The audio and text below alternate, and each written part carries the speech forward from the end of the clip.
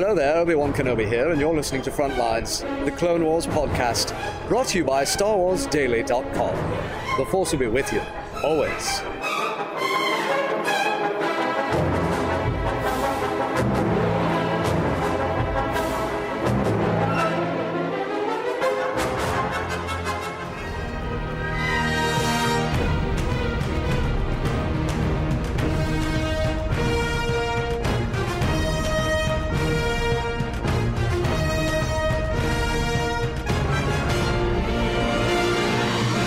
A long time ago, in a galaxy far, far away, the Galactic Republic, confederacy of independent systems, and various mercenary factions vie for control of the galaxy in a seemingly never-ending conflict known as the Clone Wars. Caught in the middle of this epic struggle, the Jedi Knights strive to maintain order and civility in a deadly game that is being manipulated by the Dark Lords of the Sith. From the war-torn front lines, Michael Cohen, Matthew Krenke, and their dedicated team of analysts emerge as voices of truth and stability in these dark and deceptive times. Hello and welcome to the 107th episode of Frontlines, the Clone Wars podcast. For the episode, The Gathering, I am your host, Michael Cohen. With me, as always, my faithful co-pilot, Matt Krenke. Hey, I'm back again, man. I was gone 1 week. I apologize for that. Man, this work gets in the way sometimes of the Clone Wars. I don't like that. And it's good to be back. Good to be back, though, Mike. And joining us this week, I figured since we have some big news that we're going to discuss, that Matt and I were not quite enough, so we brought in Eric Goldman from IGN.com. He's the TV. Are you an editor or just one of the? You're the editor, right? Officially, my title is executive editor. Executive editor. Okay. So yeah, I wanted to bring you in specifically once that news hit. I'm pretty sure we all heard the news that morning, and then that afternoon I had asked you, because we had talked at C6 about you coming on. Right. Said, I think now's the time. Yeah. Little bit of an eventful week. Yeah, just a little bit. So I wanted to bring in somebody who has a little bit more knowledge of the workings of the TV industry and all that sort of stuff, a little bit more than Matt and I have.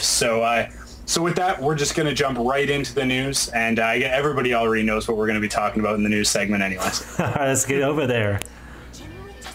Welcome. I have been expecting you. This is just the beginning. This is where the fun begins. Join us or die. Our meeting was not a coincidence. I'm glad you're here to tell us these things.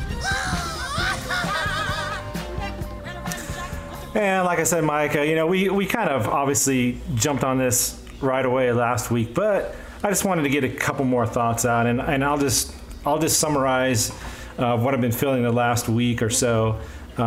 It's just that I'm really excited.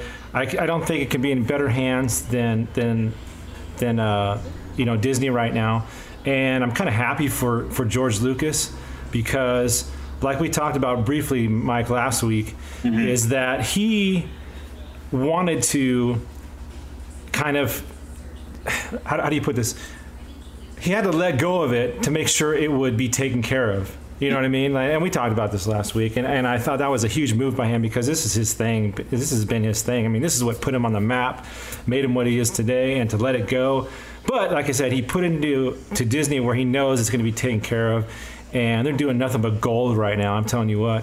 So, and it's nice for him to be able to sit back and be a kind of a participant now. He gets to see it. He gets to sit in the movie theater. I mean, he's going to see it before anybody else, obviously, and he's got a little bit of control.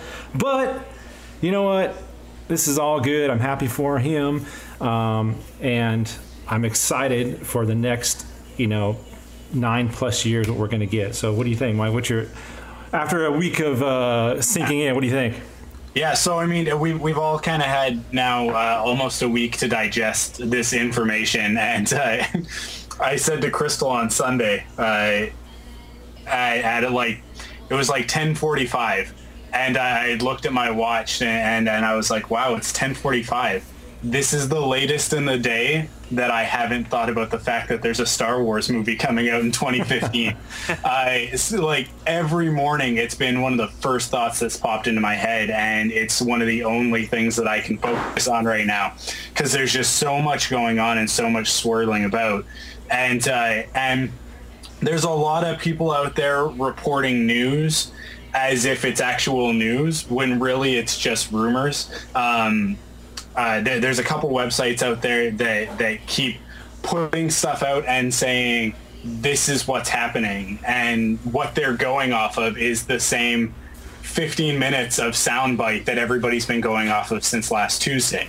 But it's sort of that telephone game of like, well, so-and-so said that so-and-so said that so-and-so said, so now it's official news. So it's been really difficult to sort of wade through everything. I had a conversation with Tim about what we're going to post on the site and what we're not posting on the site. And I said to him at one point, just leave all the rumors and speculation to everybody else. We have podcasts for that, so we'll do that in the podcast. We'll talk about our own personal ideas and what we think. But when it comes to the website, let's just report the news. If something's coming from an official channel or from an individual who's associated with an official channel, like Mark Hamill or George Lucas says something, or somebody from Disney says something, or a director says, yes, I have been asked to direct. If it's anything lower than that, let's just leave it for the podcast and we'll discuss it as rumor and speculation, right? So with all that stuff going on, it's been difficult to figure out how we're supposed to feel about some of this information. Because you go like, well, okay, so it's going to be an original story, but that doesn't necessarily mean they're going to throw out all of the expanded universe stuff. We might get some expanded universe stuff in there because there's been expanded universe stuff put in episode 2 and 3. So, and that, like George Lucas himself said, I really like that character that they created. Let's throw them into the movie. And there's some stuff that we consider expanded universe, but that maybe Lucasfilm doesn't. Like, let's say The Force Unleashed, which kind of really walks that fine line of whether or not it's canon or it's actual, or it's expanded universe. So it's just kind of out there, right? So it's been difficult to reconcile a lot of the information that we're being bombarded with on a daily basis. But my personal feelings on everything, on Disney and their move to purchase Lucasfilm and produce new Star Wars movies. I just saw Wreck-It Ralph last night, and it is a phenomenal movie from start to finish, and there's a lot of copyrighted characters in there that belong to other people, and they treated them all with a lot of respect. So that's an instance where you can see how Disney takes other people's brands and respects them. And then on top of that, just the history of their work with Miramax and sort of letting those artists do their thing and just purchasing Miramax because they thought that it was a good investment, that it was something that they wanted to be a part of. So I'm hoping that that's where this is all going to go. So I'm really... I don't know, I'm optimistic about it.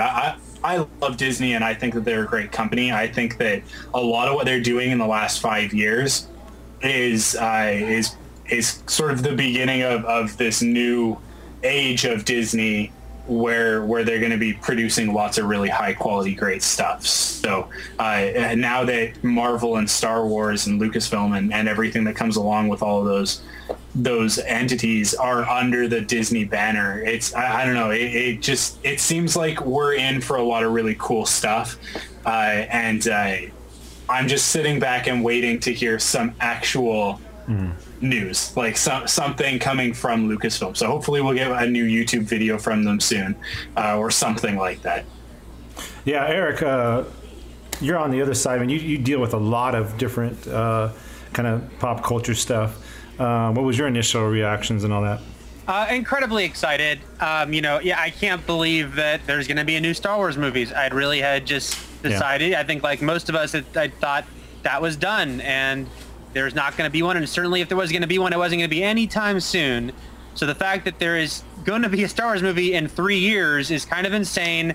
And like you were saying, I had something that almost, pretty much every day I'm thinking about and getting really excited and going, oh my God, there's going to be a new Star Wars movie to go to pretty soon. So first and foremost, I'm just psyched for that. And then, with Disney, I feel a lot of the same. I'm very optimistic about it. And the history of Disney as a company, first of all, I love Disney as a company. I'm a big Disney fan. But also, you mentioned a lot of this as far as their treatment of other companies. You go back to stuff like Miramax. But, you also look in recent years, they bought Pixar. And, it's not that they bought Pixar and they said, okay, we're in control. They bought Pixar. And then John Lasseter, not only did he stay in control of Pixar, he took control of all of Disney Animation.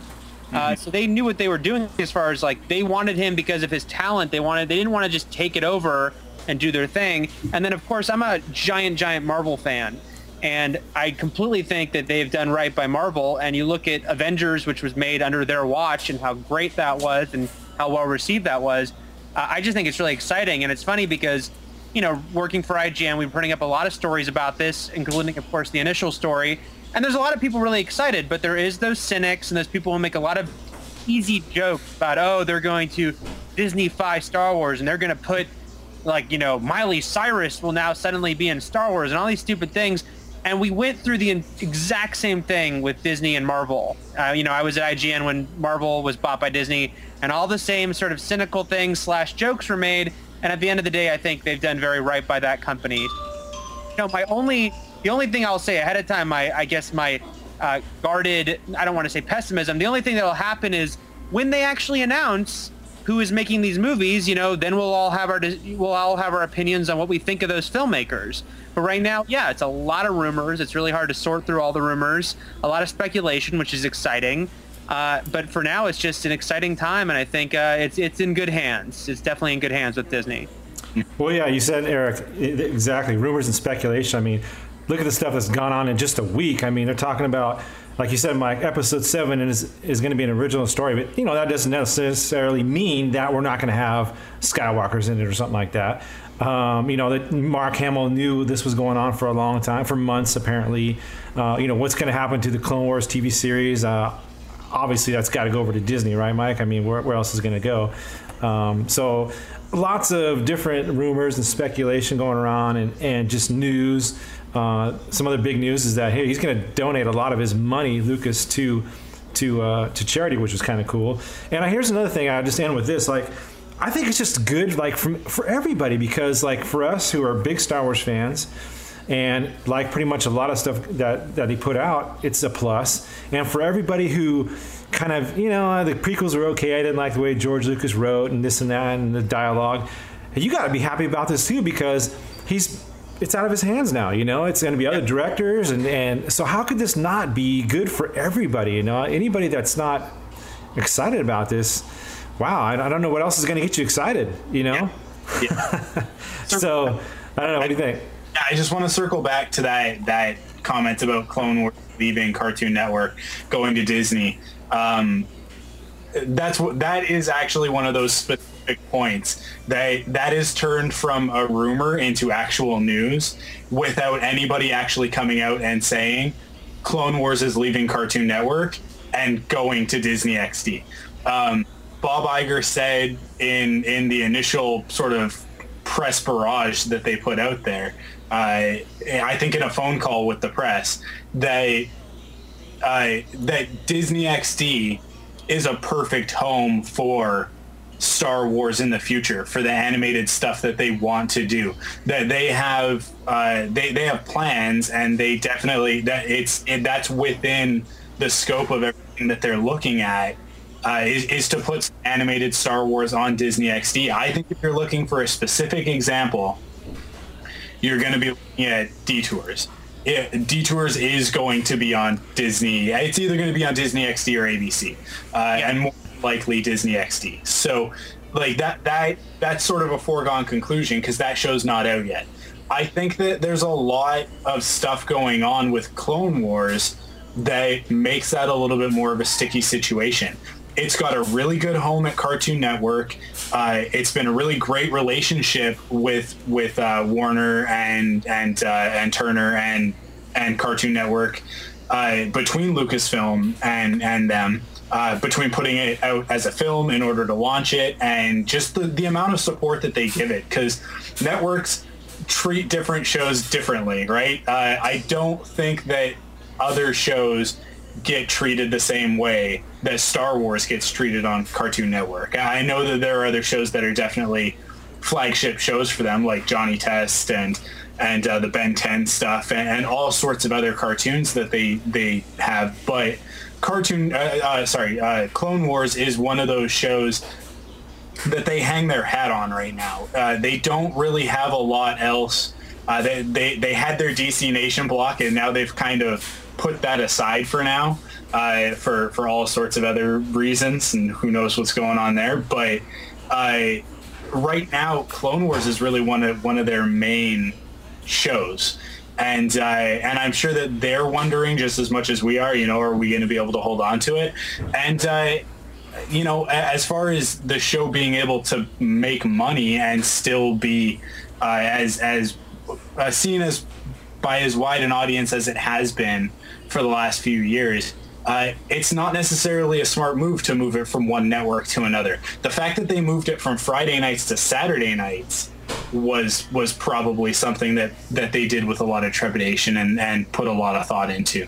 So the idea that they would just, because one company has bought another company, that they would just completely destroy a relationship that they've built up over the last 6 years,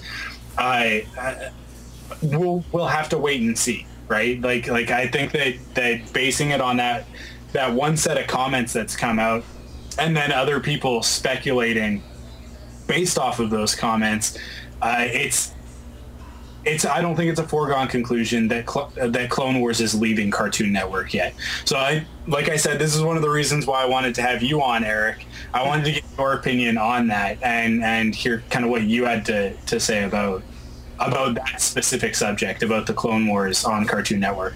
Yeah, obviously it was a big question we all had the second this was announced, because don't forget it, Cartoon Network is a Warner Brothers company, corporate sibling to DC Comics. These are major competitors of Disney who own Marvel Comics, and there's just a million things that make them competitors.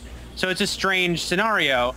Hollywood Reporter were the ones that kind of put out the information that I was curious about and trying to find out, which is that they are only contractually have Clone Wars through this season, and I guess that's how it's always been done. That they sign one-year contracts, so they don't make a deal to keep Clone Wars for the next few seasons. It's just one season. So usually at the end of a given season, they would just renegotiate, have a new contract to come back. This is the first year where that's all in doubt because now they're going to have new owners. I think one of the biggest questions in the middle of all this is how much longer Clone Wars is going to go.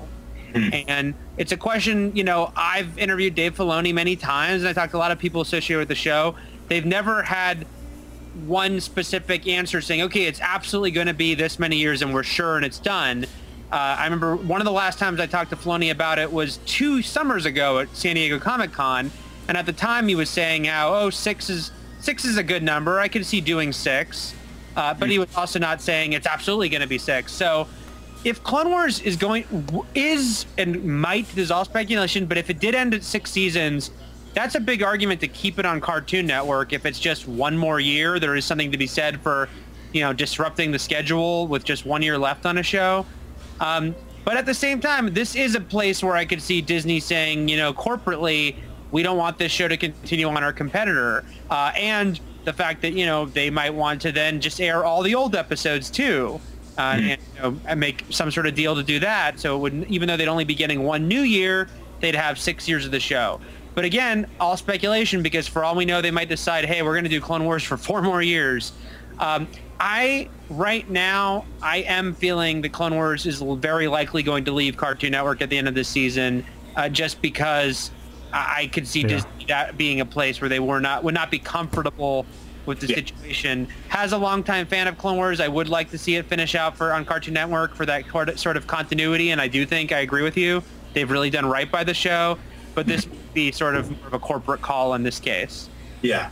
Yeah, well, I mean, you kind of hit the nail on the head that the big question is how much longer is Clone Wars going on for? And at Celebration, I feel like that was one of the questions that was being asked a lot is, you know, how much more content do they have prepared?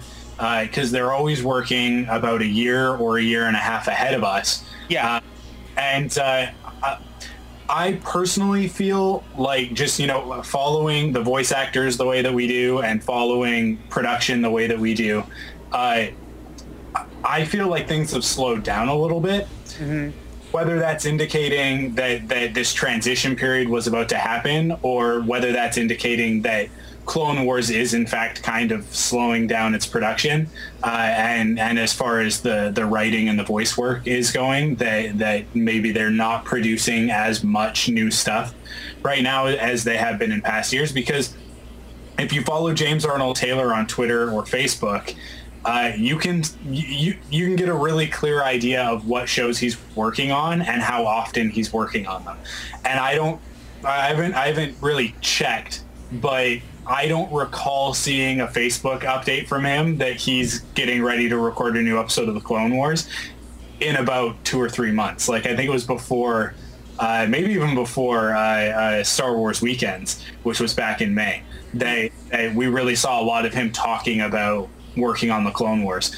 So that sort of thing makes me think that and along with a lot of those interviews that Dave has done, mentioning that 6 sounds like a really good number, and knowing that you know, you kind of want to go out on top.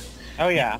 Just run it into the ground, right? And Clone Wars is definitely one of those properties where I think that they have the capacity to do that, because at some point you've told all the stories that you can tell, especially because with the last 2 years they've steered the focus away from all of these other tertiary characters, and it's really just Obi-Wan, Anakin, and Ahsoka that we're getting stories about. One of the 3 of them is ever present. I can't really even think off the top of my head back to an episode that we didn't have one of the 3 of them involved in some way. So maybe, I guess, the one with Asajj Ventress, Bounty, would be the last time that we had that, but that was part of a 4-part arc that Anakin and Ahsoka were in the very beginning of that arc, and then Obi-Wan was a very important part of the second half of that arc. So maybe we get one episode, but overall stories tend to revolve around this core cast. And sooner or later, they're going to run into episode 3. We're getting there. You can feel it. You can sense it. But the episode we're going to talk about tonight might be one of the ways that they get around that. One of the ways that they can sort of start to tell some other stories. And after we do the recap, I want to talk a little bit about these characters, about these young Jedi, and we'll talk about their possible futures, because that's something that Kyle and I talked about a little bit last week. But now, having seen the episode, I think that we'll all have a lot of opinions on exactly how that could work. So with that, does anybody have anything else to say about Disney / Lucasfilm? No, I just, you know, what's great is that already I'm seeing posters of what could happen for episode 7, and it's just really, this is the fun time. This is the time to do things like that. I saw one on DeviantArt where it has a picture of Darth Krayt, and it has people like Carl Urban starring as Darth Krayt, and Ian McKellen and Mark Hamill. And, you know, it's just fun stuff like that. You know, it's not true or anything, but it's just fun to watch that stuff. And I do think, Mike, that 6 might be the last season of the Clone Wars. But since we're talking about Clone Wars, are you ready to hit the recap, Mike? Before we do, I just need to put out one thing into the atmosphere, into the world, so that hopefully it happens. Taylor Kitsch needs to be the Han Solo type character. But he just needs to be, okay? I just watched Battleship, which, for all intents and purposes, not a good movie, but I really enjoyed it because I like Taylor Kitsch. He was awesome in it, just like he was awesome in John Carter, just like he's awesome on Friday Night Lights, and everything else that I've seen him in so far, he's been wicked. So John Carter didn't go so well for him. Battleship definitely didn't go so well for him. But if you put him in a Star Wars movie, I think that he could shine, especially as, you know, the successor to Harrison Ford. So that's out there in the universe. I also think Andrew Stanton should direct these next 3 movies, but I'm obviously a little bit biased towards that John Carter movie. As I'm pushing for Brad Bird. Brad Bird, yeah, I heard a lot of that too. Yeah. He's shown that he could do a live action with Mission Impossible. That was pretty well received. So. Oh yeah. Yeah, let the speculation begin. All right, guys, let's head on over to this Clone Wars recap. Something is stirring in the underworld. Remember, there can only be 2. You are our secret weapons. There are some citizens of the Republic who believe the Jedi Order is not what it used to be. We can help you reclaim Mandalore. Oh my, look at the time. Well, my work is done. You are a clone and a soldier in the Republic Army. I sense a deep anger in you. Everything that you fought so hard for will be destroyed. Anakin! Sometimes heroes fall, despite their strength. Onderon is out. Brothers.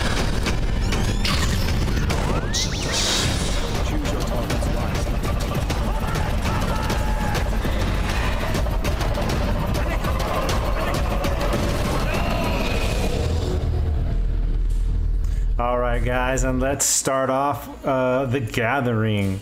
On Coruscant, 6 younglings of different ages, a human boy, a male Wookiee, a female Rodian, a male Natolan, a Thololi, wait, how do you say that? A Tholothian girl. I'm glad you have to tackle that one. And a male Ithlorian run excitedly towards an impressive Jedi cruiser, the Crucible. They join Ahsoka Tano and R2-D2, who stand at the foot of the ship's entry ramp. These top students are about to undergo the Gathering, a great challenge and honor to be faced by prospective Jedi. And I'll just have to say, guys, I liked in the beginning of this, the little voiceover, they explained that, you know what, why are we going to watch a series about younglings? Well, because the Jedi, through this war, and we don't see a lot of this, is they're losing a lot of Jedi. And they explain that because of the Clone War, the Jedi are in this decline, and new younglings are hard to find now. And I imagine that they're kind of speeding up the process a little bit here, but they kind of give you a little reasoning why we're watching a movie about these younglings. And at first, I was like, my guys was just like, oh, I don't know if I'm gonna, really, is it gonna have all the Jedi action that I like to see? Is this gonna be another kind of kiddie thing? But after the end of this, I was quite pleased. But what was your initial thoughts, Mike? We have to know 2 things. Mm-hmm. Very new things, other than the fact that we've got a bunch of new characters in this. For the first time, we've had an actual flashback, and it was just in the sort of the montage at the beginning. It was a flashback to and so we got little baby Ahsoka, which was just the most adorable, sweet model, like 3D model that I think they've ever made for the show.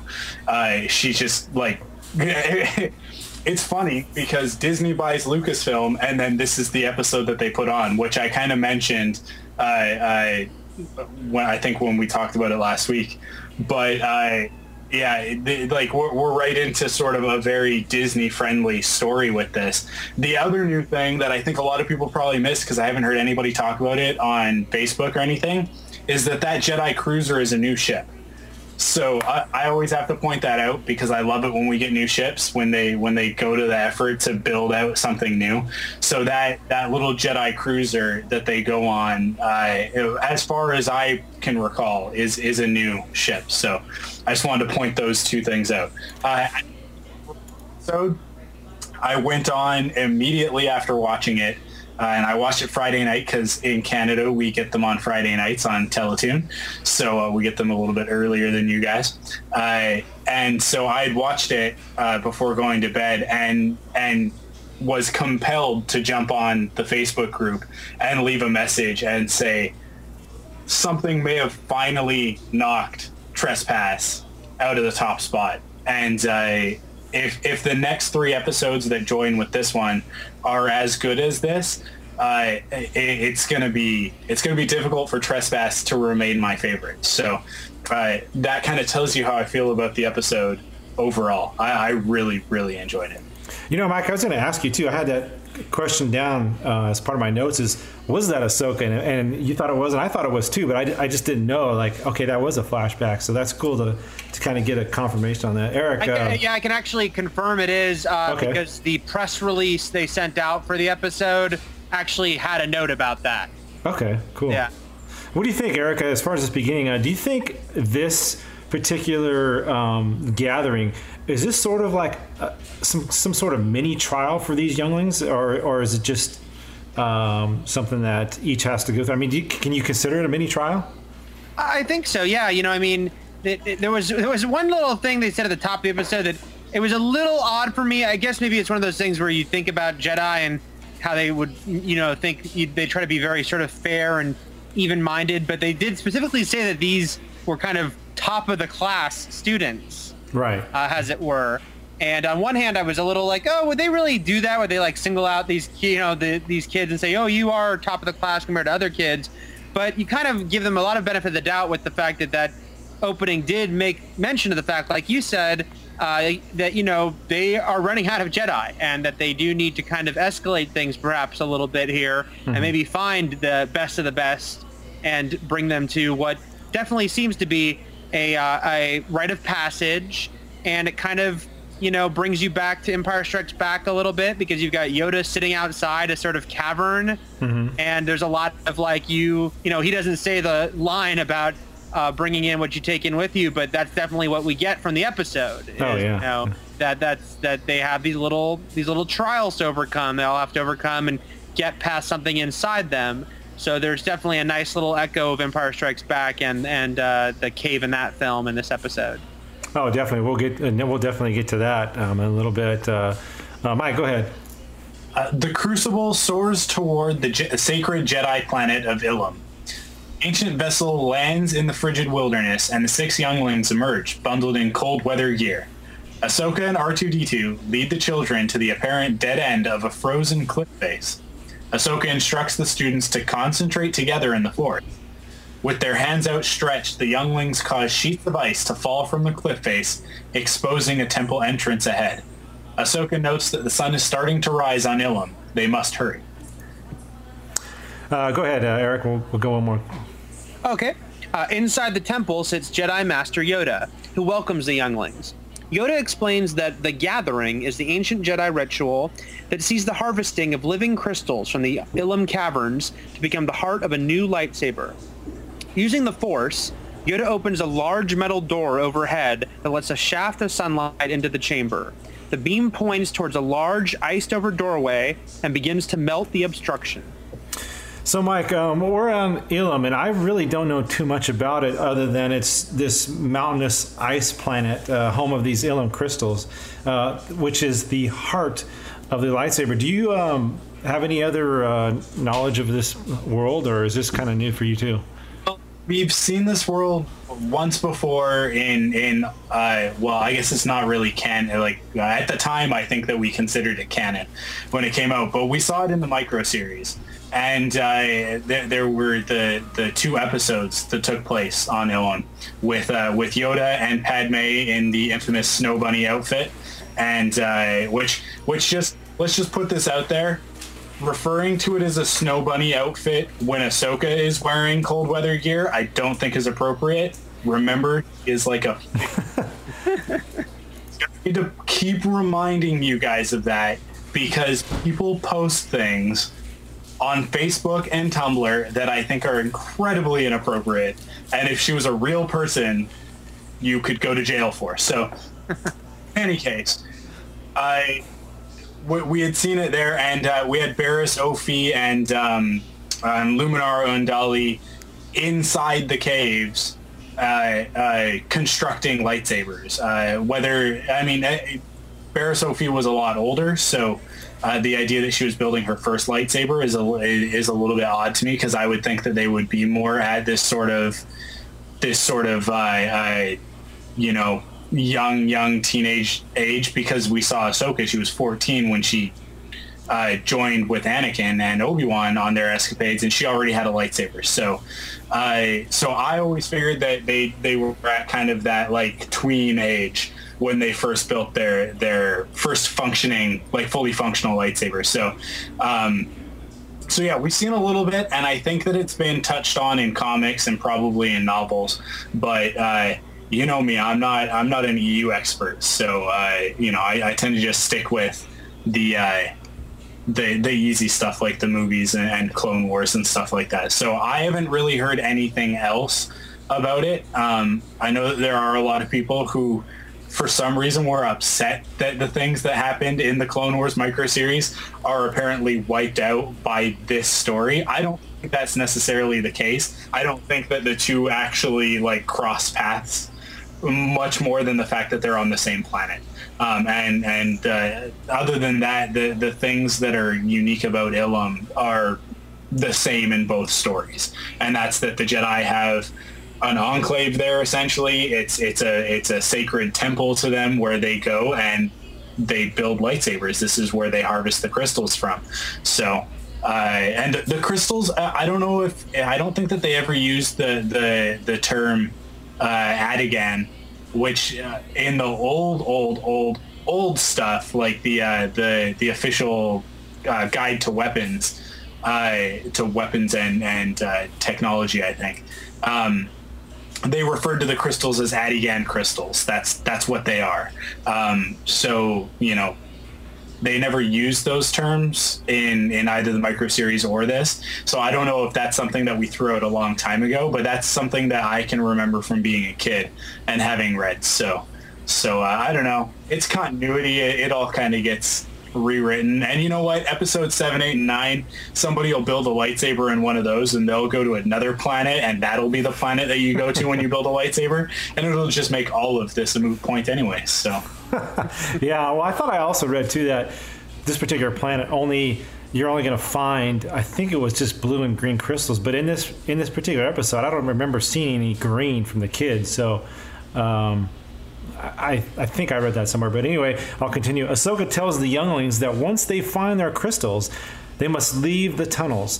Should the sun set, the door will freeze over and seal the entrance for an entire rotation, the equivalent of 19 days. The children had best find the crystals uniquely suited to them before becoming trapped inside. Within the caves, Petro, the impulsive Corellian boy, is determined to be the first to find a crystal. I just want to say, impulsive Corellian, that's a little bit redundant, but that's... Yes. Runs into the darkness, leaving the other younglings behind. Remaining younglings decide to split up, relying on their instincts and attunement to the Force to tell them which way to go. The timid Ithorian child, Biff, is terrified at going alone, but his friends encourage him to continue. How do they expect us to find our crystals when the whole place is made up of ice? I don't see the big deal, though. I could easily last a night in here. From my calculations, taking into account the planetary movements in this system, the sun only rises on Ilum every 19 days. That's a very long night. Well, I don't know about you lot, but enough with the chatter. I'm going to be the first to get my crystal and get out of here. Petro, wait. Maybe we should stay together? No, thank you. You're on your own. Come on, we need to keep moving. You're right. He is selfish. And here's what I like about this particular clip, Mike. I mean, you get to see, obviously, the characteristics of each of these younglings. And, if it's kind of like, it's cool. They did it for like an older audience. And then at the very end, when we get to it, they kind of explain it all out for you for the younger people that are watching. We get Petro. He's the Corellian. He sounds overconfident already. You got Zat. He relies too much on his devices. Katuni. She's somewhat scared, or she's just not confident enough is kind of what's going on with her. So she just kind of has to learn how to believe in herself. So already they're laying this out on how each of these younglings has a particular trait that they have to overcome inside this cave. And you're right, Eric. It is just like the cave scene, with Luke. And I have a question for you guys at the very end that I'm going to ask you about tying this all together. But what do you think, Mike? We get to see all the characteristics right away. Yeah, I think they did a really good job of establishing right up front with this scene what the different kids' personality aspects were, which aside from the fact that they're all different species, makes it really easy to start to connect with the different characters. I know it's definitely leaning towards Gunji for everybody because he's a Wookiee, and everybody's just really excited about a Wookiee kid with a lightsaber. Yeah. Point. But there were different aspects of each of these characters for you to connect with just in these couple of scenes that establish them. And I think they for me, of everything in this, there's the stuff about the cave, like about it being that sort of Jedi trial aspect. But then on top of that, it seems like they really knew who they wanted each of these kids to be, and you can see where it's going. They not only are they all individuals and they're learning to sort of overcome their shortcomings in this episode, but you also see they, as a group, they actually all mesh really well together, with the exception of Petro, who kind of goes off on his own, right? But you start to see that, these guys would be a really good unit. They'd be a really good team because they all kind of have these different aspects that, when you put it together, will mesh well and sort of gel into a team, and they'll be able to accomplish something. Right, and I think that you can see really early on from this that's where this arc is going to go. That they're gonna either end up in trouble or be put into another trial where they need to learn to work together. Which it's a very old kids cartoon sort of trope to have the group of different kids who are all good at different things and they all come together to be a team. But when you think about it, the whole bounty hunter arc with Obi-Wan going in disguise last season, it really was the same thing. They were just with adults who were evil instead of kids who are good, right? Like there's two sort of ways to present the story. So they're just doing it from this angle, and I think it's great because I think that it's good for the younger viewers. I think that it's something really cool for them to connect with, so that they can kind of take a little bit of ownership back of the Clone Wars and of Star Wars in general, because a lot of people were saying negative things about this episode. It was very polarizing, going one way or the other. But at the end of the day, you need to remember that Star Wars, they're kids' movies. Whether we like them and whether we get extra stuff out of them because it's there and because it's sort of been sown with that stuff, it's no different than if you go to, say, Wreck-It Ralph or any other Disney movie. They're made for kids, but there's more in there for us. So right off the bat, that stuff's all present in this episode. Eric, you have any comments before you take the next paragraph? Just that, you kind of mentioned the bounty hunter storyline, and there's other examples too where they've done episodes that have, thrown us in with a bunch of different characters with only 22 minutes. And while there'll be more episodes in this arc, they still wanted to give all the kids their own little mini arc in this episode. So 22 minutes, this many new characters, you weren't going to get a lot of deep characterization. But it all worked, I thought, as far as giving you, like you said, kind of a basic archetype character, but they were well done archetype characters.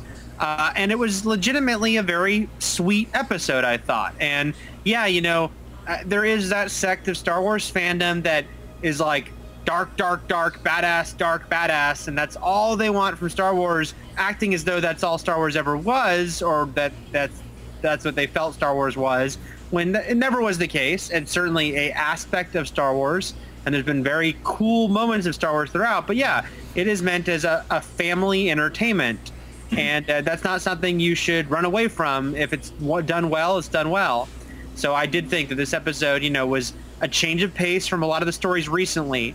That's, I think, that especially on Clone Wars, the thing is that Clone Wars has gotten darker, more mature as it's gone along. This is a story about children. It's innately going to be a lighter one in some aspects, but that doesn't make it a bad thing in and of itself, and I thought that they pulled off a very charming story here.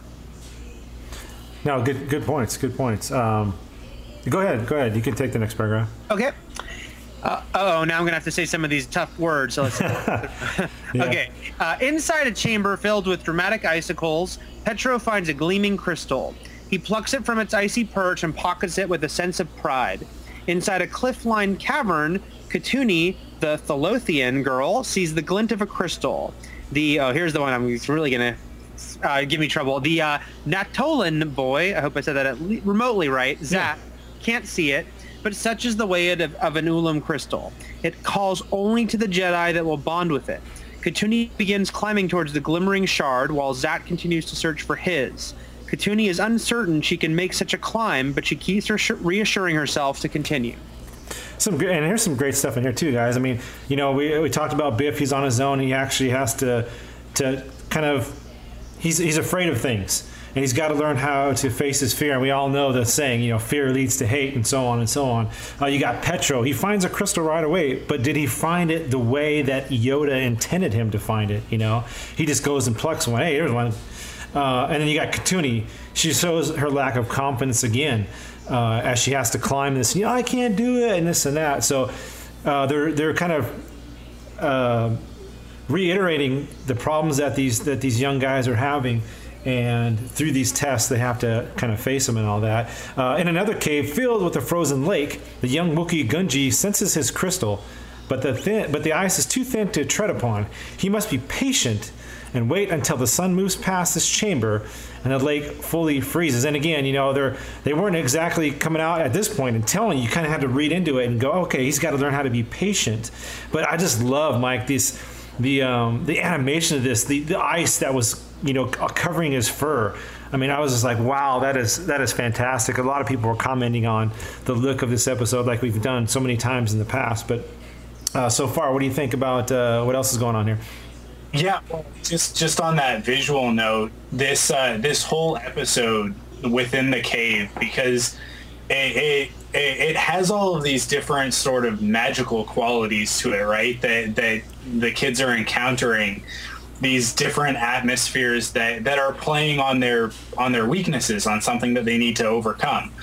And I think because those aspects are so strong conceptually, the artists really got to play around a lot with the atmosphere and with the visual aspects of telling that part of the story. I think that's one of the reasons why it resonates so well, because every single one of the environments, the separate environments that the kids find themselves in, they all have this very Macquarie-esque matte painting feeling to them, particularly Gungi and that frozen lake, and a couple of those shots that are just framed so beautifully. So it's almost the Indiana Jones and when he's in the map and the sun's coming through, he's just kind of got to wait for it to hit the right spot. Yeah. There's one shot in particular of Gungi sort of standing on one end, and then his crystal being on the other end of this fractured frozen lake, and this sunbeam just pouring into the room. That just reminds me so much of that. And actually, the other Indiana Jones thing that I'm reminded of is a lot of Temple of Doom is sort of in that the stuff with Biff. I feel like he was sort of, in that sort of visual area with the smoke and the sort of evil skull-looking thing and all of that sort of stuff. So I think that visually this is probably one of the strongest episodes of the series, just because they were able to boil these things down into emotions and into feelings. They told us what the story was. So although you're right, at the end of the episode, Yoda comes out, he tells us everything that these kids each went through, so that the younger kids watching could be sort of following along in the adventure. Right. But as adults watching it, we were able to sit there and watch these kids go through these different trials and just automatically understand exactly what they were going through and what it was that they needed to overcome. So I thought it was a really strong episode because of those aspects. Definitely. Eric, what do you think? As you know, like we were talking about, you know, it's kind of, you kind of have to read into it a little bit as you're watching it, but at the end, like Mike said, it's laid out there. That's pretty cool that they were able to do that for us older folks watching it, and for the kids, you know, at the end. Well, yeah, I mean, I'll just reiterate, what a gorgeous episode. Yeah. I mean, that, you know, I agree about it. The matte painting thing, it looks like those gorgeous. I had as a kid, I still have the kind of portfolios they sold of the Macquarie matte paintings not the matte paintings, the production paintings for Empire and Jedi. And a lot of those shots, those kind of silent, still shots in this episode, it completely evokes that in all those perfect ways. And yeah, you know, yes, certainly we don't need Yoda to say what he says at the end of the episode, but it certainly went with the fact that this was a children's story, a children's sort of fable, if you will. And, you know, repeating myself, but that's not a bad thing. You know, I wouldn't want to see it every week on the Clone Wars, but I really didn't mind it at all here. And yeah, it really, what a great looking episode. That's actually the biggest thing I'd say. You know, I wouldn't quite say this is one of my very favorite episodes of the show, but as far as visually, and, you know, if I wanted to sit someone down who's never seen the show and say, take a look at the visuals, this would be one I'd think of immediately. Yeah, definitely. Like you said, I said that in the beginning as well. It's like, you know, hey, it doesn't have all the flash and bang and the lightsabers that I normally love, but, you know, for a couple, 3 episodes, I think this will be kind of fun to go through. Mike, it's your turn. Yeah. Kenobi, the Rodian girl, gets frustrated at not being able to sense the call of her crystal. She begins to lose hope and fears she's walking in circles. Suddenly, the cavern floor gives way and she tumbles into a chamber filled with thousands of crystals of varying sizes. She sobs in despair as she does not know which crystal to choose. Go ahead, Eric. Biff creeps into a dark ice tunnel filled with terrifying shadows. His fears are getting the best of him. The ice formations resemble a horrible monster, and the rush of the wind sounds like the rumble of a deadly beast. He trembles in terror. Petro runs back to the temple entrance, ready to proudly show off his skill to Master Yoda. Yoda asks how the others progress, but Petro doesn't care about them. He reaches into his pocket to display his crystal, but instead he finds a puddle of water as it melts. It was just ice. He must start all over again. Looks like I'm the first back with my crystal. That wasn't so hard. And the others? Who knows? I didn't want to gloat since I found mine so quickly. Show us.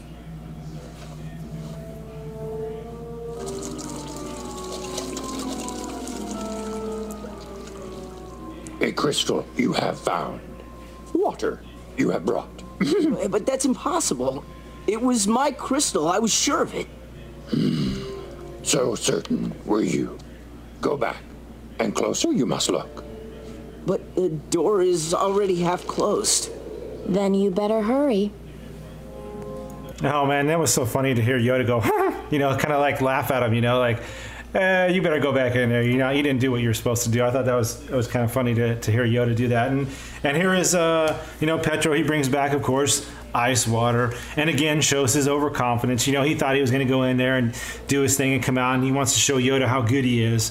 But there's that overconfidence, and you know, we've heard that in the movies before.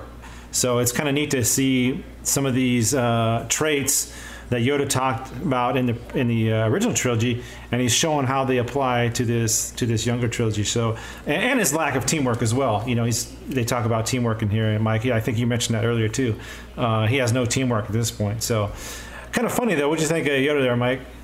Yeah, it was very reminiscent of Empire, as well as the first episode of Clone Wars, Ambush, which kicked off the series, and I think that a lot of people really enjoyed that story because of that aspect of it, because it was that Yoda from Empire that was really missing in the prequel trilogy. I think they tried to sort of sneak it in there in the scene with him and the younglings in episode 2, but something didn't quite resonate in the same way. But this episode, in those moments where Yoda sort of takes a second to teach, he does have that Empire Strikes Back feeling. So I love it. I love it when he's kind of got that little bit of an impish quality to him. So. Eric, did you get that Empire vibe throughout this episode as well? Yeah, absolutely. And I think it is. I love when they are able to touch upon that, because, you know, once the reveal of Yoda happens in Empire, of, you know, his true nature, I think the instinct after that was to mostly portray him, whether it be going forward into Jedi or prequels, more on that sort of wise Zen level. But you have to remember, it's the same guy who would, you know, create this entire kind of persona to hide under, must have a pretty funny sense of humor to do that. So anytime they can touch upon that, I think is great. I will say with Yoda, one little thing I wish they'd done more of in this episode, I mentioned this in my review, is, and again, I know it's just kind of a running time issue because they had so many kids to deal with, but I kind of wish we'd had a little bit of time with Ahsoka and Yoda outside that cave. Yeah. We'd cut to them kind of observing and standing there, but it would just be kind of interesting to see that interaction, because it's not an interaction we see a lot of those two characters. And of course, a lot of this having to do with us knowing where her master, where Anakin is going. But I kind of was curious if, you know, if Yoda and Ahsoka might have a quick little heart-to-heart, maybe talk a little bit about Anakin. Didn't happen in this episode, but it'd be something I'd love to see at some point. Yeah, that's a good point. I never thought of that, but that would have been kind of neat to have them have a little maybe conversation or heart-to-heart, or maybe concentrate on the Force and see what the kids are doing, or mention that. But yeah, good point. Mike, go ahead. Zat, the tech-minded Nautolan, tries to use his portable scanner to detect his crystal. The scanner can't detect anything, even though he's in a chamber filled with crystals. Disgusted, Zat loses his temper and smashes the scanner against the ice wall. He slumps to the ground, frustrated and defeated. This is a really interesting moment for this character, because we see a little bit of a lack of control here, and he kind of loses it. Like, he's so frustrated to the point his tricorder, for lack of a better term, he just like destroys the thing against the wall. And I thought that was really interesting, because all these characters, one of them has to have a leaning towards the dark side. I think that they had to kind of pick somebody and say, you know, who are we gonna give that aspect of anger, you know, because that's something that they'll have to show in order to show how the Jedi deal with that in their teachings, right? So they give it to Zat, and it's really interesting that his reliance on technology is sort of what gives way to showing what his biggest shortcoming is, which is that he has a little bit of a temper. So I thought that was really cool. Yeah, me too. Yeah, I kind of wrote down in my notes, you know, the frustration he has with his relying on his tools, you know, and he's got to learn to let go of that. And there's another great scene with Gungi too as well. Actually, we'll go right here. Go ahead, Eric. I think you're up. Okay. Gungi is able to overcome his impatience and restlessness and sits quietly, meditating on the Force as the light within the lake chamber wanes and the icy surface solidifies. Gungi then dashes across the ice and retrieves his crystal.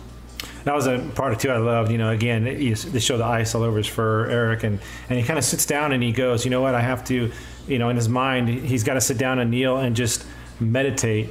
And we don't see that a lot in Star. I mean, we saw Qui-Gon do it one time, but it was kind of neat to see this youngling do it and, have to kind of will himself into being patient. You know what I mean? Let's see where we at. K'tuni perseveres and climbs to the top of the cavern, plucking the shimmering crystal from the end of its icicle. She realizes that climbing down will take too long, so she sets off in another tunnel, hoping to find a quicker way out. But she soon gets lost. Biff shores up his courage and retrieves the crystal from the maw of a horrible creature, only to realize it is mere ice shapes made terrifying by his imagination. Relieved, he shuffles off to return to the entrance. Go ahead, Eric. We'll keep going here. Okay. A distraught Gnodi also recalls her training. She feels her connection to the Force, and from a constellation of gleaming crystals lining the wall, she calls her stone to her hand. Zat trusts himself rather than relying on technology. He concentrates and can sense the presence of his crystal. The crack in the wall he made with his scanner points towards his crystal. Zat overloads the power on his battered scanner, and its explosion cracks the wall, freeing his crystal. Gungi, Biff, Gnodi, and Zat arrive at the temple entrance, where but there's no sign of Petro and K'tuni. The sun is setting rapidly. The cavern entrance is freezing over. Inside the caves, Petro discovers K'tuni behind an ice wall. She's gotten lost and cannot get out. She asks Petro to help her break the ice, but Petro is too focused on finding his crystal. He abandons K'tuni to continue his quest. So again, here's another one that he kind of leans a little bit in the direction of the dark side. His selfishness at this point leads to him abandoning one of his friends. And I thought that it was a really, if you want to talk about a dark place to take a story like this, I think that's about as dark as it can go. He is literally leaving her there to potentially die. Like that thought would have crossed his mind, but he's more focused on getting his own crystal. And the idea that he could just kind of leave her there trapped in ice, I thought, within the context of the rest of the episode, was this really dramatic moment and very, very sort of very dark in the tone of the overall episode. Mike, I'm glad you brought that up because I didn't even pick up on that, but that is a great point that maybe they were showing a little bit of these kids' propensity to fall quickly to the dark side, and wow, I didn't even notice that watching it, but that's a great point. Eric, did you pick up on anything like that? Well, yeah, I mean, certainly with Petro, he was so sort of the self-interest thing was such a guiding part of him that you did wonder, are they saying this kid, might be a little leaning towards the dark side because he was so about himself and what he wanted, which is obviously sort of a dark side trait. I don't know about you guys, but it's funny with Biff and that sort of dark, the mouth-looking thing he was going in. The way they kind of lit it and made it look so red, I kept wondering, is he going to end up with a red crystal? And I was going to be some strange little term, but that was not to be. It was, like you said, it was kind of, I liked how you said, kind of a Temple of Doom type scenario there for him. Yeah, it definitely did look like that. Go ahead, Eric. I think it's your turn. Yeah. Petro changes his mind, however. He cannot leave K'tuni behind. The two hold their hands up to the ice and with a pulse of force energy, break the wall. K'tuni runs to the entrance, urging Petro to follow, but Petro thinks he sees something gleaming in the darkness and ventures deeper into the caverns. Real quick, and I love the fact that they both use the force together, and they show a little power together and what they can do. Of course, they're only just breaking ice, but it's still kind of neat to see that. We'll finish it up here, actually. K'tuni emerges from the cavern as the ice wall solidifies.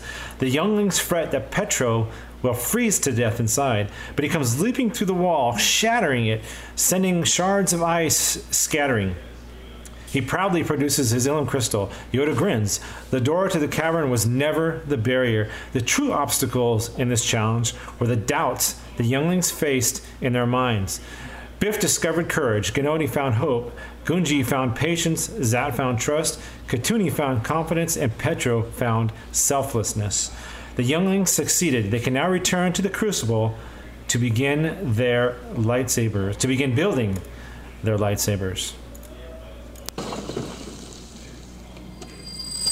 Petro! How did he break the ice? Only water made solid was the door. Easy to break, if you have the will. You said we would be trapped. Not by the cave, you were, but by your mind. Lessons you have learned. Find courage, you did. Hope. Patience. Trust. Confidence. And selflessness. Yes? And Mike, here's what I love about this is that, here's a question I wanted to ask you guys from the beginning when I mentioned it. These guys all learn their traits that they were kind of lacking in, and Yoda talked about how it was all in their head. And do you think, guys, or Eric, I'll start with you. Do you think that these trials that they went through inside were done by Yoda? I mean, did he make the cave light up for Biff to be scared? Did he make what is Zat's transcorder thing or whatever? Did he make that mess up so he would have to use? You know what I'm saying? Did he make these things happen inside there, like the cave on Empire, or was it something else? I don't think so. I mean, but on the same token, I never sort of saw him as so specifically orchestrating what happened in Empire. Like, clearly in Empire, he knows that Luke is Vader's son at that point, something Luke doesn't know. But I don't think he, orchestrated a Darth Vader will attack him in the cave, and he'll cut off his head and he'll see himself. I do think that is the more sort of mystical side of the Force at work. And certainly Yoda is tapped into that more than maybe any Jedi. So I think it is the whole, you bring in with you, certain things within inside yourself. So Yoda, he might have an idea what's going to happen in there because he can probably read people pretty well and kind of know their traits. Right. But I don't think that he's so, it's not like a Saw movie kind of setup where he's set up a scenario for each character. What do you think, Mike? You think this was more of the kids' mind shaping what happened inside, or did Yoda have anything to do with that? What do you think, Mike? Yeah, no, I think it's very much their connection with the Force that determines what their trial is going to be. Just like it was Luke's own fear that showed him what he saw in the cave on Dagobah. That's always, to me, one of the reasons why it's such a powerful scene is because there's so much going on in it. And there's so much to interpret. So you can have a conversation with 100 different Star Wars fans and get 100 different answers for what they think exactly was going on inside the cave. So for me, it's always been a lot like what Eric was saying about, it's what you take with you. And it's the Force itself communicating to you. These trials, I think that's if you try and sort of line it up with the trials that they've later established in continuity. The trial in the cave on Dagobah is the trial of spirit, and later on when he gets his hand cut off, that's the trial of flesh. And same for Anakin, he gets his trial of flesh when he gets his arm chopped off. But these trials on Ilum are they're not quite to that degree because they were very surface. Like they were a lot more simplified. It was one aspect. For Luke, it was a lot of different things. It was his own overconfidence. That was the lesson that he was learning, or at least supposed to learn.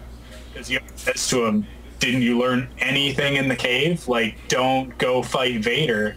You're not ready." Like that's what you learned in the cave. Realize that you need to be more humble and that sort of thing.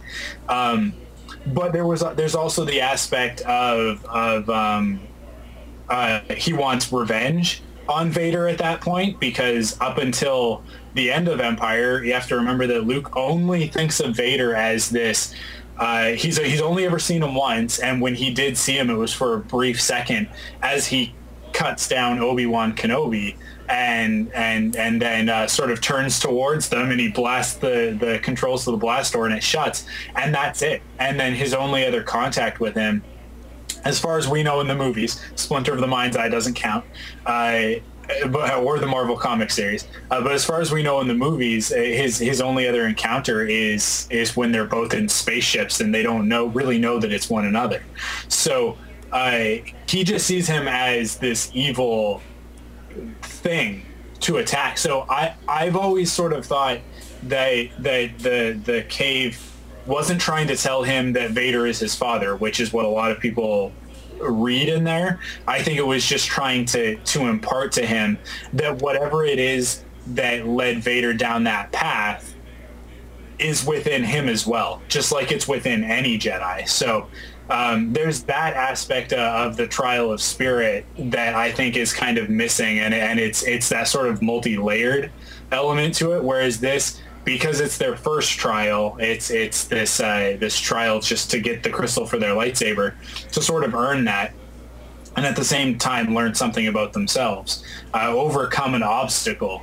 It's a little bit different. So there's a lot of similarities, and I do like the aspects of the cave on Dagobah and sort of the Yoda's teaching moments from Ambush, and all of that stuff that kind of comes together.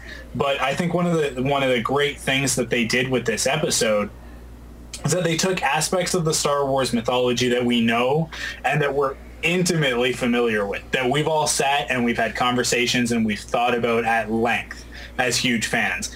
They took those things, they distilled them, and then they infused little bits of it into this trial, at the same time making this trial its own thing. So the aspect of it being in the ice caverns, the aspect of the sort of the timed challenge of the wall coming down, and the idea that they would be trapped in there, and all of that stuff was unique to this story, that it's not from Empire or from any of the other stories that we've gotten about Jedi trials.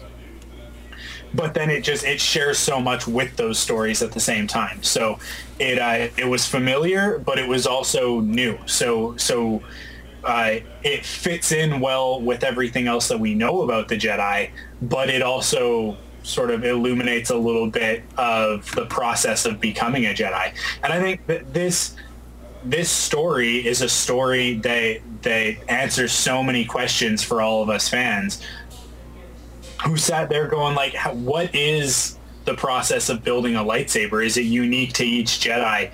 Do they just get given a set of parts and put it together? And so far, the only real information that we've gotten has been from Shadows of the Empire, where Luke goes to Ben's hovel on Tatooine and, opens up his trunk of old stuff and finds the pieces to put together a new lightsaber and builds his own lightsaber. But and it's been such a long time since I've really been into the Shadows of the Empire stuff, so I never really read the books. I read the comic and I played the video game, and I figured that was enough. I don't recall anything of it being sort of a spiritual nature when Luke built his lightsaber. And we definitely there was there's the deleted scene from Return of the Jedi where we get a little bit more of a peek into what that is, and Luke is obviously in a very meditative state in that scene because Vader is able to call out to him. They're able to connect for that moment. So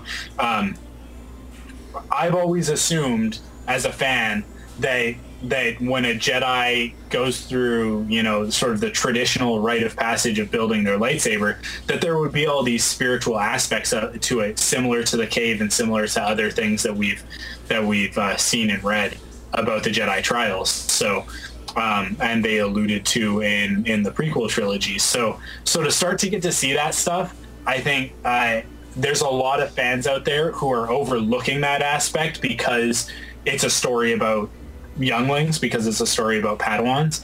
They're having that same initial reaction that they had when Ahsoka was introduced to the show, and now in its 5th season, nobody cringes at the beginning of this episode when they see Ahsoka, right? We've all kind of gotten past. Ahsoka is a part of the Star Wars universe as much as anybody else for fans of the Clone Wars. If you don't watch the Clone Wars, then you're sort of outside of that group of people, and I know there's a lot of fans out there who remain outside that group of people for some silly reason, but it was very similar, that a lot of the things that I was reading. And it's interesting because our sort of loyal listeners and everybody who's on the Facebook group, we've all been talking about it all weekend as everybody's sort of seen the episode and they're leaving their thoughts on it. And it seems like we're all on the same page. We're all like, that was really cool. They're interesting characters.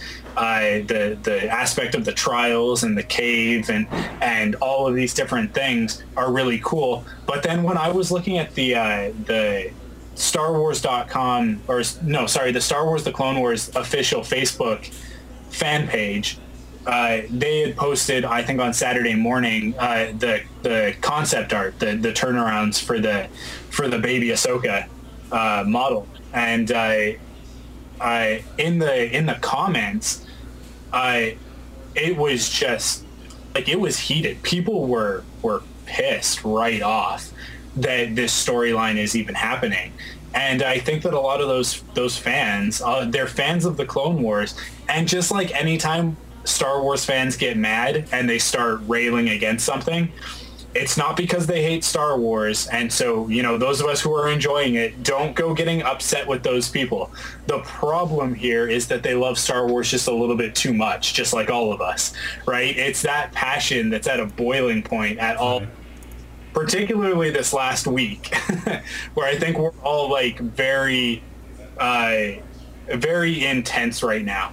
In regards to Star Wars, you announce all that stuff, and then the episode that you put out that Saturday is an episode about baby Jedi, right? Like, yeah, people who are really, they're really invested in the characters. They're really invested in what's going on, particularly in the Darth Maul storyline, for good reason, because it's been handled so well that we're all going, what's happening? What's going on? Where are those characters? We want resolution to those stories. And don't worry, like, relax, everybody. Bring it back down to a simmer, because we're gonna get it. By the end of the season, we'll get it. If they show us now, then it's just done. Then it's just in the past, and we've already seen it. So don't worry about it. Try and enjoy the stuff that we're getting right now for what it is. Stuff like the unofficial canonized look at how Jedi traditionally build their lightsabers. The answer to so many questions that we've all had as fans since we first saw a lightsaber flicker to life, at whatever age you were when you first saw that, you went, that is the coolest thing ever. I want to know more. And here's 4 episodes that are going to tell us more. So just, take that aspect of it. Take these things that relate to Empire and enjoy them. Just have fun with it, Stop getting bent out of shape. In a few weeks, we'll be back to Jedi lopping off the heads of Mandalorians and Darth Maul, killing everybody that he comes in contact with, and all sorts of awesome stuff. And yes, we will get to see Darth Sidious fight Darth Maul and Savage Opress. It's coming. We've already seen the trailer. It's gonna happen. Don't worry. Just I think we can all learn a little bit something from Gunji in this episode, and just have a little bit of patience. Just a little patience. Yeah, you know what? I was at the same thing, Mike. Like you said, I want that resolution to this Darth Maul thing, and then I found out that they're doing the thing as I was like doing this Younglings episode, I was like, oh, okay, no big, I was like, cool, I'll watch it. It's kind of neat to see how lightsabers are built, but I wasn't like jazzed up or anything. And then watching it, and like was talked about on our Facebook group, the magic of the Force was kind of coming back through there. Seeing Yoda sit there and talk about the problems with these kids and everything, it was like that magic of the Force is back again. So I was really happy with the end of this episode. Really good time. Looking forward to the next 3. Eric, any last comments about this episode? No, I mean, you guys really, you tackled most of the stuff about it just now too. I just overall think, I don't want to repeat myself too much, but just people do need to remember that Star Wars isn't just this sort of the Darth Maul stuff. That's a great part of Star Wars, but it's never been all of Star Wars, and you wouldn't have, really memorable, wonderful moments that we all love of the droids or Chewbacca, who can be a tough character but can also be played completely as like a lovable sort of big furry, stuffed, teddy bear of a character at some points. Right. And so I thought it was but at the same time, this episode wasn't worthless as far as the fact that it is showing an important part of any Jedi's sort of education. And so I was thinking, again, and I'm not one of those people who freaks out if it contradicts some EU stuff. So I was thinking watching this episode, okay, it's kind of cool to think, did Luke come here in between Empire and Jedi? Or Ahsoka, Anakin, all these other characters we know. You can think about their experience there. That's kind of a nice little thing to add to those characters and their backstory. Mm-hmm. Yeah. Well, I think about that, and you look at the age that these kids are at, and they're at about the same age that Anakin was when he first joined the Jedi Order, and he had a lot of catching up to do. And so you can start to think, like, when he was a kid, did he get to go do this? Or did he go through some other process because he was sort of a special case, right? And like you say with Luke, where did he get his lightsaber crystal from? And I'm okay with the idea that he got it from Obi-Wan Kenobi, from Ben's hovel on Tatooine and all that sort of thing. That's never, like, these two storylines can coexist, and I'll go back to just with continuity, because you brought it up, just back to the same idea that I say every time we get into continuity arguments, which is something that's coming up from this episode, which I think is really silly. It's no different. Like, I'm a huge Superman fan, and that's a character with decades and decades and decades. We're coming close to a century of continuity for that character.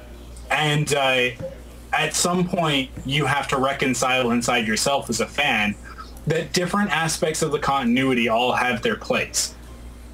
And that the idea of the character is much more important than having firm laws that they live by, right? Like, and I always go back to Superman because he's the perfect example of a character who exists to be an ideal rather than the specifics of Clark Kent, who came from Krypton as Kal-El and was sent there by his father because the planet blew up, or the sun exploded, or Brainiac destroyed it, or whatever. It really doesn't matter. That's not the important stuff. The important stuff is what he stands for.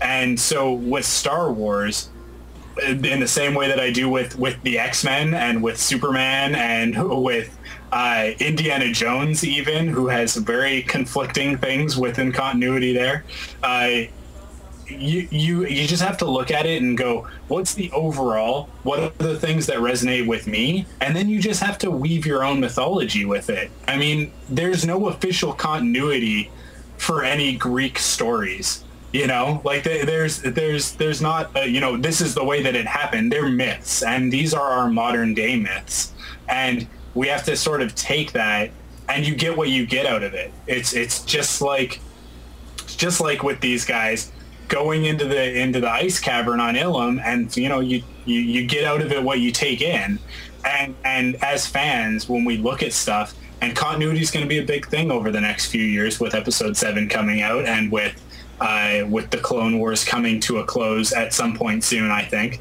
and all of these sorts of things, and with Detours coming out, because there are some people who are upset that that's going to screw with continuity for some reason.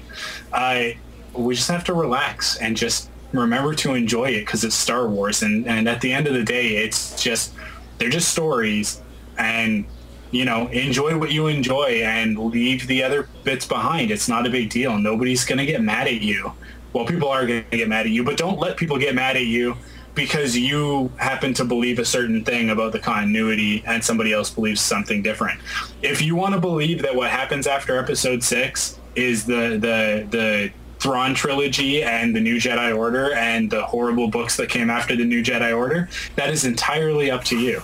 But I'm just going to enjoy whatever I'm going to enjoy. It's all different stuff, you know? Yeah. And we all, like you said, follow Gunji and have a little patience. I like that. Hey, we got to head over to the Facebook, huh, Mike? Let's do it. Okay. Wait a minute. Play back the entire message. Where are those transmissions you intercepted? He is carrying a message from an Obi-Wan Kenobi. I was beginning to wonder if you'd got my message. I saw part of the message. I seem to have found it. So speaking of this episode, The Gathering, some I think it was Lederhosen Trooper, kind of a new Facebook poster and really active, so we love that. He says, hey, who was your favorite youngling in The Gathering and why? And we had a few responded to that. Jason Hunt, who does the Wampa's Lair, he likes, of course, the Wookiee, like you said, Mike. A lot of people like Gunji the Wookiee, and he liked Bith too, the Ithorian. How can you not love a kid Wookiee with a tooth sticking out of his the bottom of his mouth? So I thought that was kind of funny, and I love how expressive Biff ended up being within his incredibly alien physiology. Kyle Avery, he thought those were his favorites, the Wookiee. He also liked Zat and Katuni. You know, like I said, he loved the Wookiee. Lederhosen Trooper, he went in thinking it'd be Gunji. Now I assume that is his nickname. Better check Wikipedia. That's some more stuff he's saying here. Let's see. But he thought Bith stole the show as far as Lederhosen Trooper. And then Adam Doty also liked the Rodian and Petro. So like you said, Mike, everybody's jumping on this particular episode and making a lot of comments and talking about the mythology of the Force and the magic and all that. So, hey, this episode garnered a lot of responses on Facebook, so that's cool. Let's... go ahead. I'm sorry. Well, it's just everybody was leaning towards Gunji when we started seeing stuff. And then it's funny, after everybody saw the episode, people had different opinions. Like, they started to go, you know, like, yes, Gunji was really cool, and like, who doesn't love a Wookiee? But the other characters, I think it was one of the things that was so great about the episode, is that each and every one of those characters had their little bit to relate to, like I said earlier. And so people came out of it going like, well, I did really like Gunji, don't get me wrong, but I also really like this character, and I also really like this character. And some of these people were the ones that a week ago going into this were like, oh man, really don't want to watch this baby story, and you know, like that sort of thing. But coming out of it, they're like, oh, but I really like that part, and I really like this part, and that was really cool. So it's good. I'm glad that getting such a great response, and I can't wait for the next 3 episodes. Yeah, definitely look forward to it. Let's talk about that right now. Next week's episode is entitled A Test of Strength, and the younglings fight pirates with improvised traps after they're attacked on their way home from Ilum. And check out this preview for next week.